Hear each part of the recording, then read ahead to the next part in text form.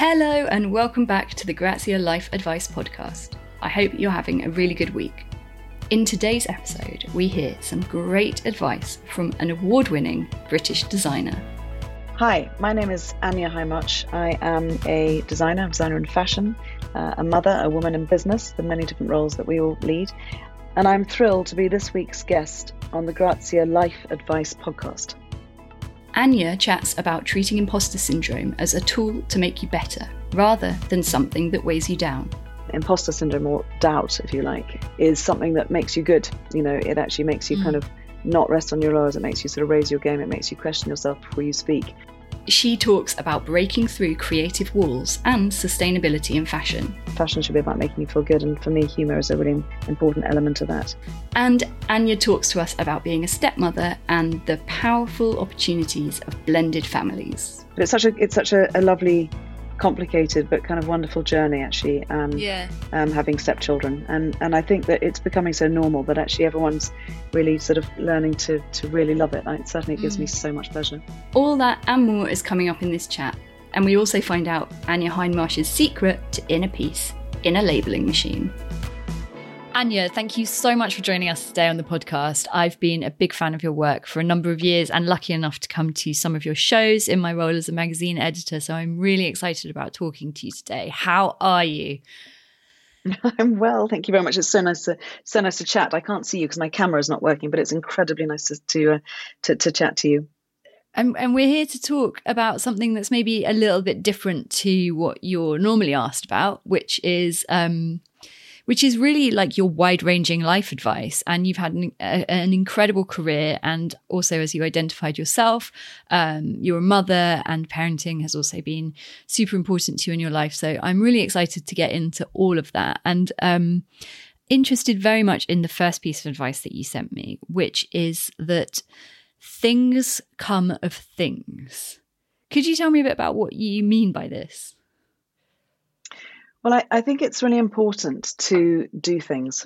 And I've always found that the more you do, the luckier you get in many ways. And I remember someone once saying to me that actually, if you look at a life event that's has had a good outcome, so maybe, something good happened or some amazing project or collaboration, whatever it might be, if you actually trace the steps backwards from that, the things that led up to that, then actually you trace back to the fact that if you hadn't gone to that dinner that you didn't want to go to because you were too tired on a Monday night, that you might not have met that person that suggested that thing, that gave you that idea, that led to meeting that person, that actually helped that collaboration, etc. So it's sort of like a snakes and ladders idea, that actually, if you do things, at least to things, and you've no idea of the outcome of that one small thing. So I always think, if in doubt, do things, because things do come of things. So that's always been one of my mottos.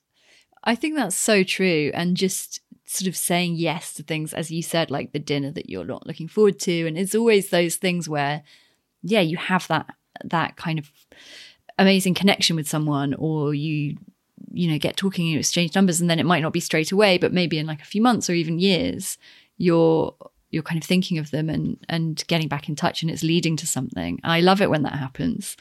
No, it's so true. And I think that, it is, it's quite important. I always talk to my kids, I'm like, even if you're, starting out at university and you don't feel like it, but just go to that thing, because actually it often leads to something, and mostly good, actually. So it sort of takes energy and it takes courage sometimes, but it is, it does make you luckier. That's always been my view. And I guess in the same vein, just the sort of idea of being kind and being nice to people, because you never know when that is going to come back to you as well. I mean, for me, that's just totally a given. I mean, I just think if you put bad vibes out there, absolutely it always comes back to you. And I think likewise, if you're nice to someone, even, always, hopefully it's nothing that you expect back. But it's amazing if you, it's the favour bank. They always say, don't they, that, you pay in. And you expect nothing back, but actually one day if you do need it, it pays out. And I'm such a believer in that, actually. And the times where, you suddenly get in a bit of a fix and you ring up that person to say, help me, but actually they remember that you really helped them, or you were kind to them, or you introduced them to someone, whatever it might be. So I'm a huge believer in the favour bank. It's very important. Totally. I've started being extra nice and helpful to all of the Gen Z colleagues at work, so all of the early 20-somethings, because I know that they're going to be the ones giving me jobs in like 10 years' time. But then you're doing it because you're expecting something. The way it That's works true. is if No, you do it out of the kindness of your heart, you see. Very true, very true. No, I'm not that cynical. And your second piece of advice, Anya, is to put your own oxygen mask on first. And I'm expecting that this isn't quite as literal as it might sound. Tell me more. Well, I think, as I think women have very complicated roles. So often a lot of the sort of family life tends to fall to them, less and less actually. But I think certainly at my age, I'm 53, and I always talk about the transition generation, which is the generation where you kind of are working as hard as your father did, and often have the memory perhaps of a mother that wasn't, because in those days, certainly my mother wasn't working as hard as my father. So you're trying to live up to the sort of role your mother played, and yet you're actually working as hard as your dad did. And I think it's quite hard actually. And so for that generation, that transition generation, but even for anyone trying to juggle work and kids and a career and all the stuff that we have thrown at us, you actually need to make sure that you look after yourself and don't and you prioritize that to a certain extent, because so often if you're happy and upbeat and feel good and on top of what you're doing, that really filters through the family, it filters through your business life and your career, and is actually important for your health. So I think often we feel guilty to actually take that time out to go and have a nice walk or go to that yoga class or meet that friend, because that's what you need to do, and have a nice chat and kind of feel better for it. And actually, I think it's actually, I would argue, short-sighted not to. So I think we need to start by making sure that we look after ourselves at least as well as we would someone else. Yeah. And I was going to ask actually what some of those things could be. You mentioned yoga class and walking and seeing your friends. And is there anything else that for you feels like those moments of taking care of yourself first? Well, it can be everything from, just having a really nice glass of wine, frankly, or actually the exercise, or taking time to go and, sort out your outfit so that you can get up in the morning and quickly and not have to sort of faff. It's all those things that just make you kind of life easier. And in turn, that makes you feel better and more like you're coping. I think that feeling of not coping is really wearing and really hard. And it tends to bleed into the mood of the family and into your role at work and so on. So I think it's not short-sighted and it's not selfish. I think it's really important. Yeah. And it's so funny how quickly you can sort of lose that grip of control. Like, I don't know about you, but there's times in the week when, I've got a young kid and you just feel like the house has got out of control or your desk isn't tidy. And then it just makes you feel like your mind isn't tidy. And then suddenly like your grip on everything starts to sort of crumble. And then to just have that one thing you can do that can kind of bring you back and send to yourself. I think it's so important. And I think that is the norm for so many, especially working women, where you are really juggling so much, and it's just incredibly hard, honestly. So it's funny. I have a bit of a labeling habit. I like to have everything very organized. I think that I love being so organized and have everything labeled, just because when I feel out of control, it makes me feel in control. Do you know what I mean? It's also an incredibly efficient way of running your life. I love this. Is what I need. A labeling machine. What kind of thing do you label? Everything. So my best ever present was a labeling machine from my brother. Even things that it's like obvious what it is. We actually had a joke dinner once where we actually labeled fork, knife, spoon, because it is sort of my passion. But in fact, I started a part of the collection actually, which is called the labeled collection, which is everything that, it's pencils, and then it sort of says makeup and, brushes. So it's just everything has a place and everything in its place. And that somehow just makes me feel very organized and makes me feel a better person. Creatively, you shared some advice, your third piece of advice, about what you do when you hit a brick wall, and you say that you find a way over it, round it, or through it, which makes me think of that brilliant children's book, We're Going on a Bear Hunt. Which I can recite by heart, I think. Yes, well, I think it's it's so often the case that you hit what I call the creative dip.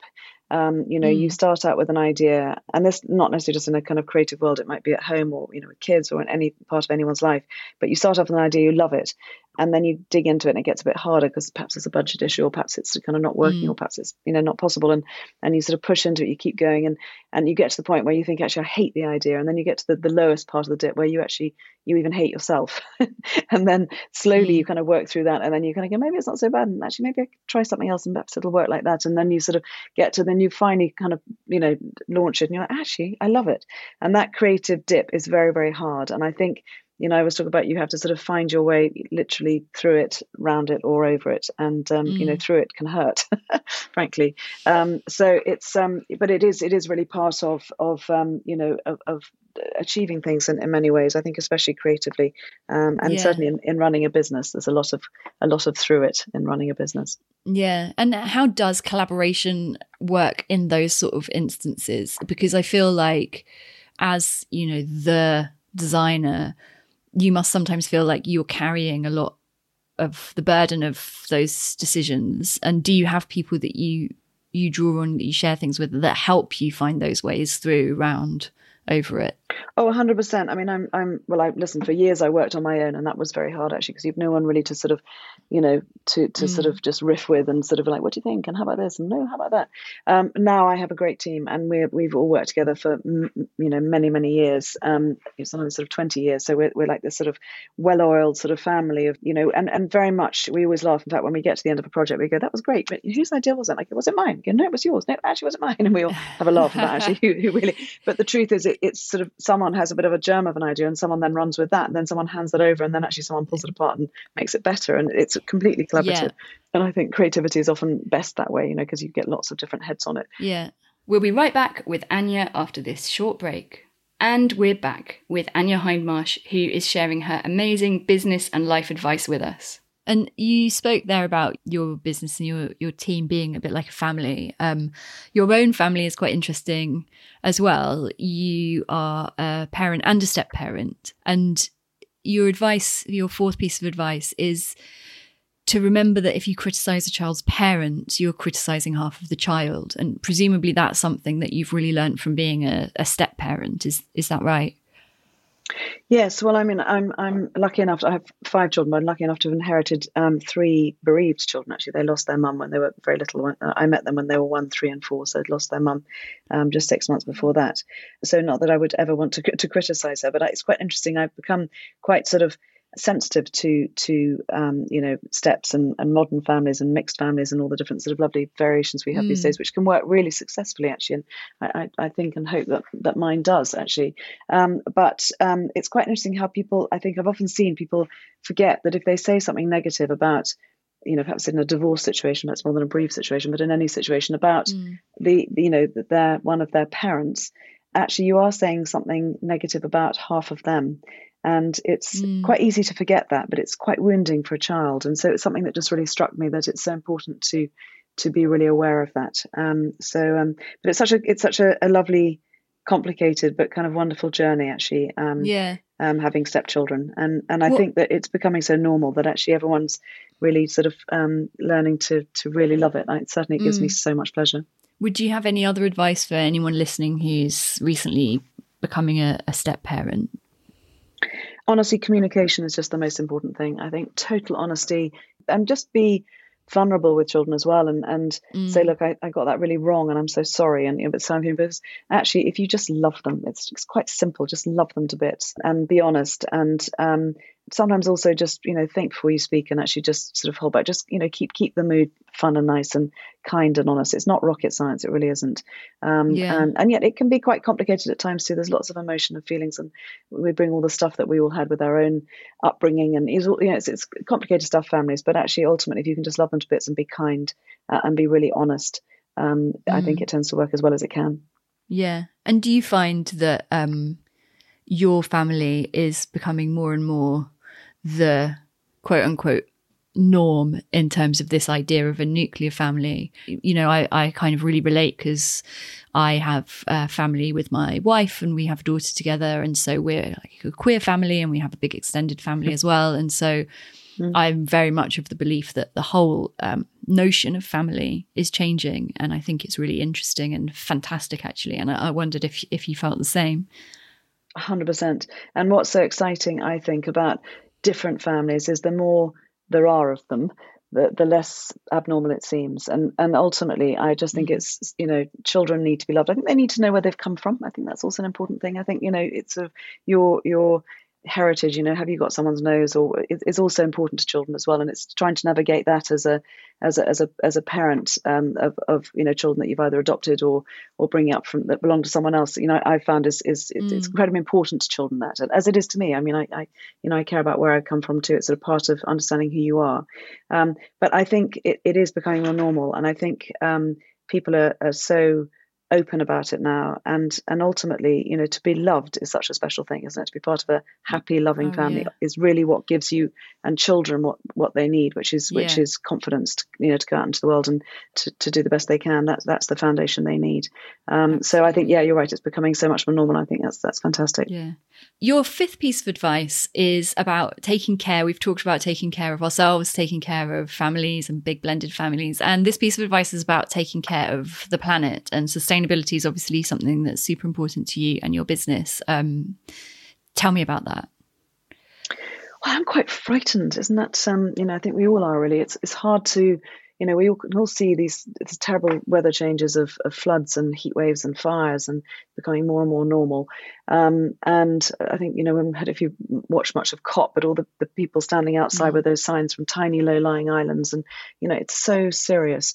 And so it's hard to know what to do. It's hard to know what to do as individuals, how to sort of make those changes. And so I think it's really about applying common sense, actually. I think we really need to urgently apply common sense to the way we behave, and that is about buying your food more locally, about reusing things, just not putting things into landfill. It's sort of obvious. How can we keep things that might have gone into landfill and reuse them again, and upcycle and repurpose, and just applying common sense to life. But it's really incumbent upon us now to do this all really damn quickly, because it's going to get very uncomfortable. And I mean, if you talk, a lot of the projects we've done, from I am not a plastic bag to I am a plastic bag, to Return to Nature, which is a project which is about trying to make a bag that could never end up in landfill because it would biodegrade like a natural apple would when it fell from a tree, and nourish the soil again, and just trying to all think about how we can change the way we behave, because talking to a lot of academics and the research in these projects, it's really frightening. Like, it's like too late. It's almost like the more you learn, the worse it gets in some respects. It's quite terrifying. And I think it is, if we literally in the next few years make some dramatic changes with the following wind and quite a bit of luck and some wonderful technological advancement, we might sort of push through. But it's really it's now. So I think that we need to put that all firmly on our agendas, and it has to be any really big part of the way we live and think. Yeah, absolutely. Your sixth piece of advice is about imposter syndrome, and you say, remember that everyone feels exactly the same, even if they pretend they don't. Do you have any personal experiences of imposter syndrome? Is it something you still experience, or have you found a way around it? Every day. Imposter syndrome, or doubt, if you like, is something that makes you good. It actually makes you kind of not rest on your laurels. It makes you sort of raise your game. It makes you question yourself before you speak. And I really learnt to now try and reframe imposter syndrome as something that's actually really helpful. It's that sort of gremlin that sits on your shoulder to kind of, to keep you in check. And I think everyone struggles with it, and everyone struggles with thinking that no one else struggles with it. So, I'm here loudly saying that it is totally normal. And I think it's the same for anyone I've ever met, whether they're the Prime Minister or, I'm sure the Queen of England. It is so completely normal. I think it's really important that we share that very honestly, actually. I wonder if the Queen does experience imposter syndrome. That's never considered that. She must do. Imagine? Sure, when she's sitting with some massive sort of, scientific academic, guru, Maybe. she must. So everyone does. Of course they do. Yeah. Everyone does. Although she's pretty brilliant. How could she? I do agree. But it is very normal. And I think so many people worry that it's just them, and it's not. I think it's very important that we all say that loudly. I feel like I've noticed a lot in the fashion world that it's very prevalent, because it seems, from dipping in and out of doing fashion weeks and stuff myself, there's this sense that everybody else is really cool and has it down and is wearing the right thing, and perhaps you don't. And I personally just had to completely get over that, because it was just crippling otherwise, and just think everybody here is riddled with the same anxiety about exactly the same thing, and is worrying that they're wearing the wrong thing, or well, exactly. But don't you think also the coolest people are the people that don't care? Exactly. They're the people that I so admire. And bear in mind also that I think that the only thing that is worth striving for is feeling confident and good enough about yourself.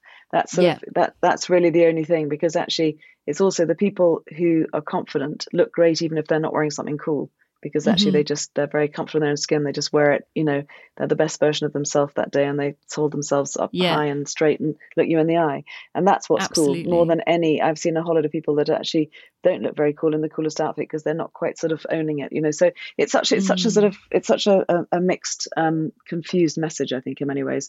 The people I most admire are those people that don't care. Absolutely. And Nirvana, that actually brings us on to your this brings us onto your piece of bad advice, your final piece of bad advice. And the bad advice that you've shared with us is to try and be like everyone else, or to try and be as good as everyone else. When did you realize that you would be better off not being like anyone else?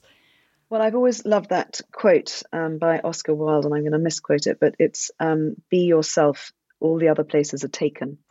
And it's so true, isn't it? I remember reading that, and it's just being a sort of bit of a light bulb moment, because so often I think people say to children, why can't you be like so-and-so? She's sporty, or she's clever, or she works hard and she does her homework and she remembers to brush her teeth, And so you're always sort of being told to be like someone else. And actually you shouldn't. You should absolutely own who you are, and not try and be like anyone else. Anyway, it's not very convincing. You are you. You've just got to do what you do. And I think certainly in my industry, in a creative world, it's very distracting looking at what other people are doing. You've just got to do what inspires you, what you love, what you think is important or beautiful, or part of your brand or who you are. So I think it's very important to remember that, and I love that quote, and I've got it actually embossed into a lovely leather book, and it gives me great pleasure. Oh, I love that. And I think that comes through so much in your accessories and in your designs, like just the joy of individualism. There's something just so uplifting about it and fun. And I think that you can really only get to that place if you have like fully just accepted yourself for who you are. Then you can kind of have a laugh about yourself as well.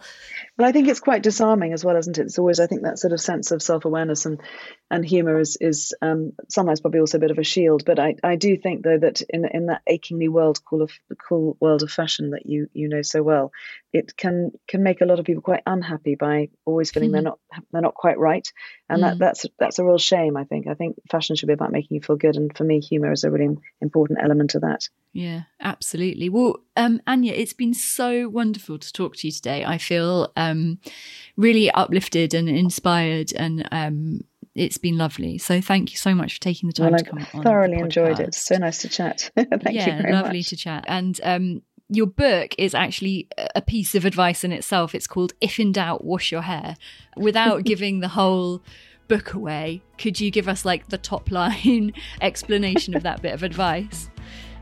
Well, I think two things. The first is that we all know that sometimes if you've got freshly washed hair, you feel like you can sort of take on the world. And that small bit of sort of other silly advice is actually, of course, about self-care and confidence, but also has the word doubt in it. And I'm a great believer in that. As I said before, we need to reframe doubt. So yes, it's a book trying to share honestly and openly what it's been like to be a mum and be a stepmom and be a woman in business and be a creative and all the ups and downs. Very, very honest book. Hopefully a kind book. It sounds fantastic. I will definitely be getting a copy myself. Thanks again so much for joining us. Thank you. Thanks so much for listening to this week's Grazia Life Advice podcast. And thank you, of course, to the amazing Anya Hindmarsh for sharing all of that wisdom with us. If you've enjoyed today's episode, then please do subscribe. And if you know someone who could do with a labelling machine perhaps in their lives, then make sure you share this podcast with them. We'll be back next week. Bye.